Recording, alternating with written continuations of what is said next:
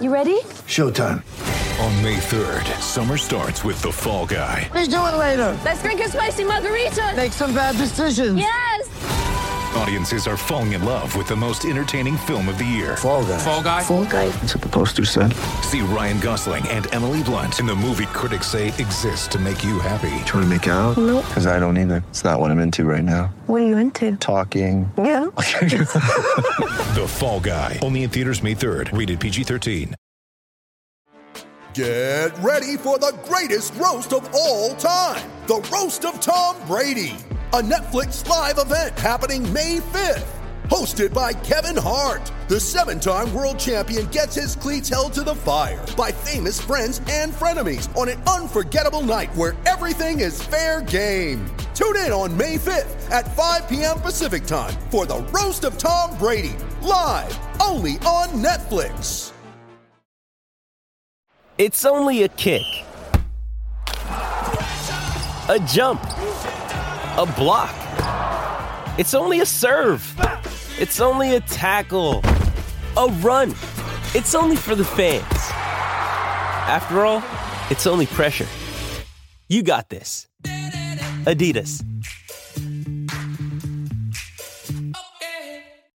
With threats to our nation waiting around every corner, adaptability is more important than ever. When conditions change without notice, quick strategic thinking is crucial. And with obstacles consistently impending, determination is essential in overcoming them. It's this willingness, decisiveness, and resilience that sets Marines apart. With our fighting spirit, we don't just fight battles, we win them. Marines are the constant our nation counts on to fight the unknown. And through adaptable problem solving, we do just that. Learn more at Marines.com. Welcome to the Sun Bowl podcast, our 40 for 40. We're going to preview this bowl game in as much time as it takes. Joining me, as always, Holly, Jason, Ryan, the Shutdown Fullcast crew. We are going to discuss the game most known for massive hangovers. That's right. Right across the border. Say hand jobs. No. That's you. I like massive as an adjective. Well, I was thinking about the monumental rock upon which the hand jobs take place. Can you imagine two fan bases less suited to enjoying all of the adventures of Handjob Hill than Stanford and North Carolina fans? No, I actually can imagine too that they're perfect at that. How about Syracuse? Because they don't even go outside. No, I think Syracuse, if they don't go outside, there's some depravity going on there, right? That's true. They're finally free. Yeah, they got to stay inside all winter. Yeah. Plus, you got to get through the sweatpants. Layers, multiple layers. Probably Texas, because if you look at their crowds, they don't tend to sit long enough for that. Mm-hmm. Oh. Yeah. They do like keeping a respectful distance from the action on the field, though. That's true. They might like the altitude. Although watching the game from outside the stadium would imply to onlookers that they are poor. The Sun Bowl. Plus, the Stanford tree can't even give a hand job. Man, what a sad sexual existence the Stanford tree has. Are you sure? It depends. Don't know that. It depends Really on the don't know iteration. It depends on the iteration. You're right. Have you ever read the interview with the girl who played the tree, who was arrested as the tree, and then she gave this extremely candid interview about the joys and the sorrows of being the tree immediately after being arrested, where they said, "Yeah, you can't be the tree anymore," and she's like, the most California answer. She's like, "Well, it was a good ride. I had a lot of good times. I tore an ACL." That was the order of things. Okay, this puts something else in my mind that I've never wondered before, but now I am wondering. When Sebastian the Ibis was arrested, was that a girl? No, that was a 38-year-old man. Okay, that's so much. Yeah, more. the guy who went super hard as Sebastian and tried to set the little Sooner. Yeah, the one who got arrested on the field. That one. Yeah, right. the guy who tried to put out he actually tried to put out the Seminole torch, right? The spear that they throw at midfield. He tried to put that out with a fire extinguisher and was arrested. I'm pretty sure that guy was way over 30. The Ohio Bobcat who attacked Brutus, he was a guy. That was a guy. What about the Cincinnati snowball fight? I think that was a guy as well.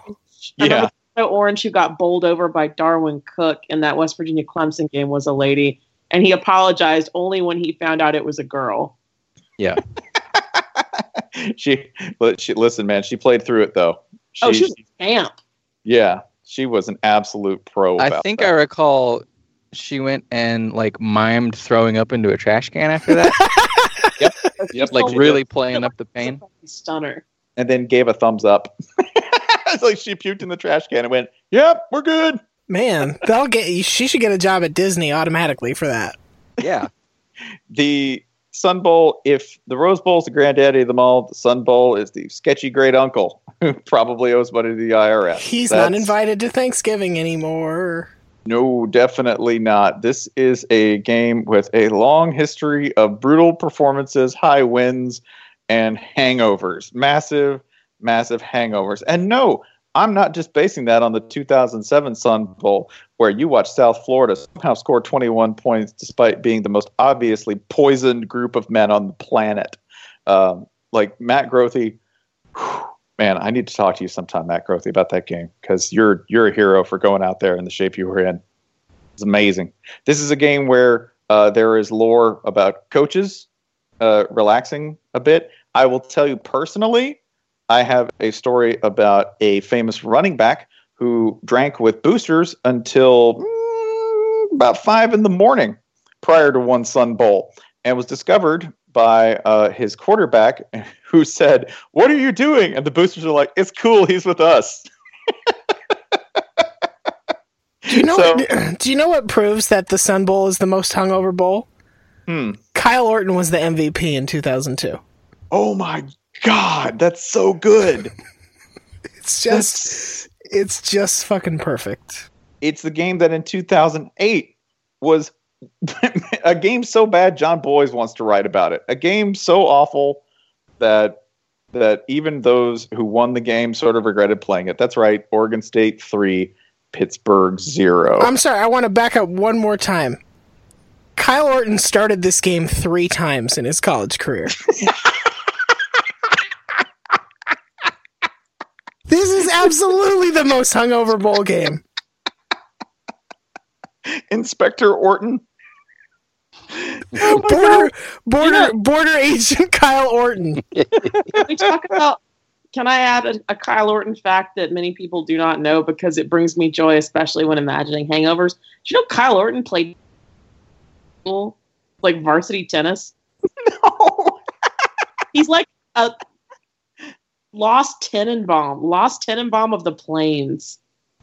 Oh my God, that's amazing. Let me give you another team. If I just had to pick most hungover team in history, if I go back, Nick Saban didn't always have complete robotic overlord control of his program. No. Michigan State lost 38-0 to Stanford in 1996. I'm guaranteeing if you see 0 points on the board there, someone went south of the border that night. Of course, we can't forget. I mean, we mentioned this team about once a month or so, but 2012 USC. I feel like they reset the bar in that regard. Are we fighting for another year that we still can't tell this story? Yeah, it's still on ice. We still can't tell the story. And this game was played in, was it snow last year between Wazoo and Miami? Yeah, last year was Miami in the snow. It wasn't last year's snow game, but it was a very recent snow game in which if you, it was the year Notre Dame was there, and you watched, they were in the pregame as the camera panned across the field, you saw assistants turning like Gatorade tables sideways and pushing them across the field manually to clear the snow. But if you paused it at just the right moment in one corner, you could see some poor dude in a Notre Dame jacket with a rake, like trying to remove snow. Trying to rake snow. This might be my favorite bowl game, and it has nothing to do with the game. And somewhere Kyle Orton's like, yeah, I sold him that, idiot. It's such a rich human tapestry. Man, this might be Brian Kelly's biggest victory as a head coach at Notre Dame. But remember, Christian McCaffrey is selfish for not playing in this game. This game that Kyle Orton started 3 times. Yeah, this game where Georgia Tech beat USC 21-7 one year. In one of the most dysfunctional performances in recent history. Burn Lundqvist is selfish for not calling this game. Yeah, this is an amazing game that you should let us tell you about, because we'll watch it. You don't have to watch it. We'll watch it because given these two teams, the two the shining tentpoles that we remember, the USC game, the 3-0 game, and the snow game, which I think was 2010. Oh, it was the Notre Dame Miami rematch in 2010. That rivalry got revived in El Paso, but that overshadows all the other weird years, just the vaguely unsettling something's awry in the universe years that this game ended in. There was the 2006 year where it was Oregon State 39, Missouri 38. Yeah. There was the 2004 game where it was Arizona State 24, Purdue 23. This is the Langoliers of football games. It goes deeper. The setting. It looks like the moon. That's not an exaggeration. This is a football stadium built on the moon.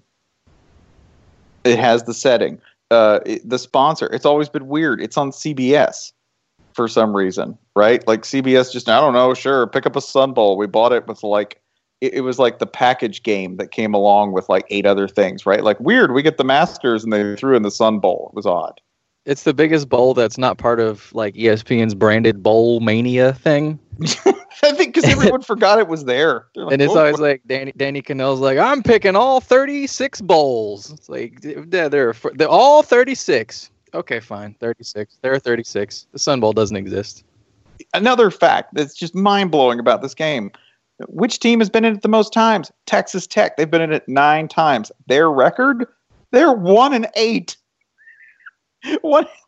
Oh my God! You're not even making that up. No, the Alamo Bowl.